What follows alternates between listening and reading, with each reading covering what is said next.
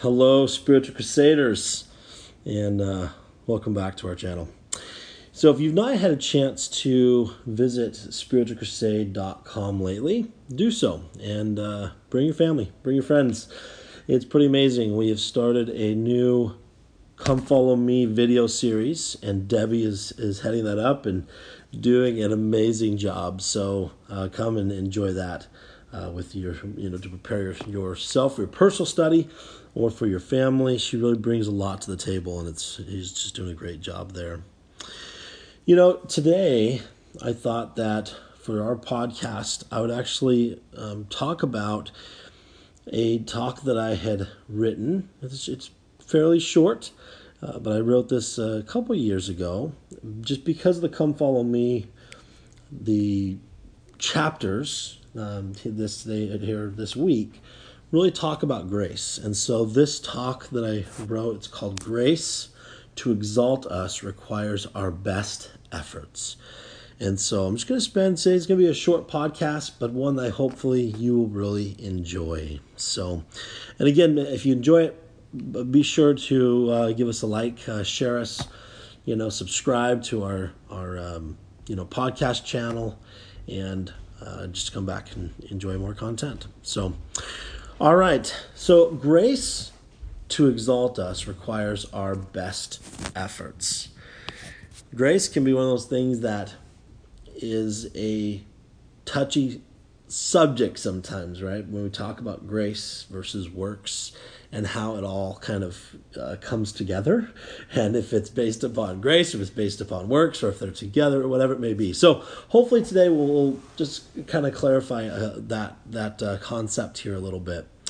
So starting off in the talk, I included the verse in this scripture here, Romans 6, 1 through 12. And it says, "What should we say then? Shall we continue in sin, that grace may abound? God forbid. How shall we that are dead to sin live any longer therein?" And I love it. He's so strong. He's like, God forbid. Like, of course not. It's like, duh.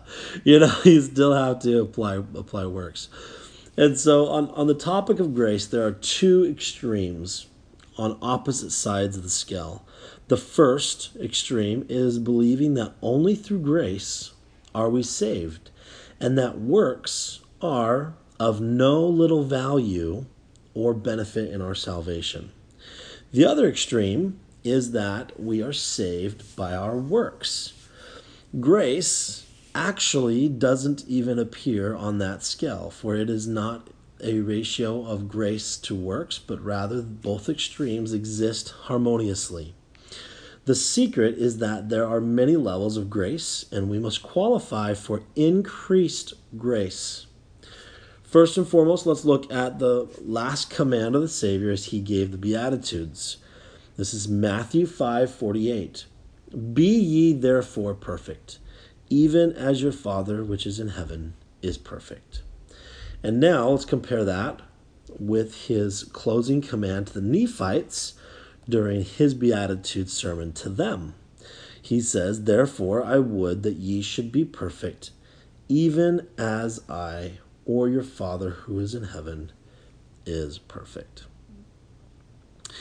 So the first one, in comparison, right? He says, "Even as your Father which is in heaven is perfect."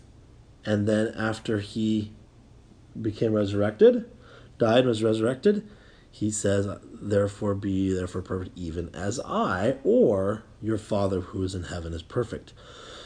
So we're here on earth to progress just like the Savior progressed, right? And through our experiences to become like the stature of Christ. I love that phrase, like the stature of Christ. And that's actually from Ephesians 4:13. It says, "Till we all come in the unity of the faith and in the knowledge of the Son of God, unto a perfect man, unto the measure of the stature of the fullness of Christ." So how do we come unto the measure of the stature, the fullness of Christ? First, let's look at how Christ accomplished it. and came unto the measure of the stature of the fullness of his Father. This is Doctrine and Covenants 93:13. And he received not of the fullness at first, but continued from grace to grace until he received a fullness. Right? So it's progression. Right? He didn't just obtain the fullness of the Father right off the bat when he was born. He had to progress from grace to grace for that. So do you see the secret? The levels of grace. His sinless life qualified him to go from grace to grace until he received a fullness. Now, a few verses down, we see how this applies to us. This is Doctrine and Covenants 93:19 through 20.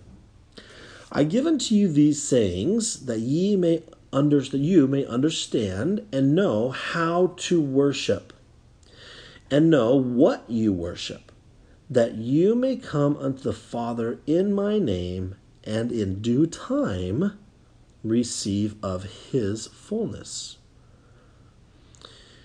For if you keep my commandments, you shall receive of his fullness, and be glorified in me, as I am in the Father. Therefore I say unto you, you shall receive grace for grace. Kind of cool, huh? So, I mean, for me it's exciting. Hopefully it's exciting for you. But this is how and what we worship. Right? We are to receive a fullness of Christ, which is the fullness of the Father. In order for us to receive grace for grace, we must keep his commandments, which requires a significant amount of effort and work on our part. But it is not working on our own, right?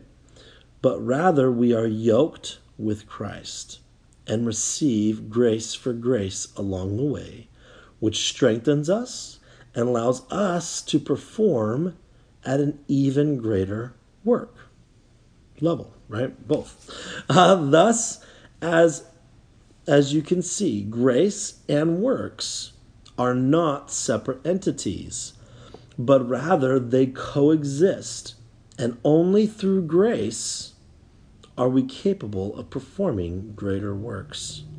And yet all glory be to the Father for the grace that strengthens and exalts us.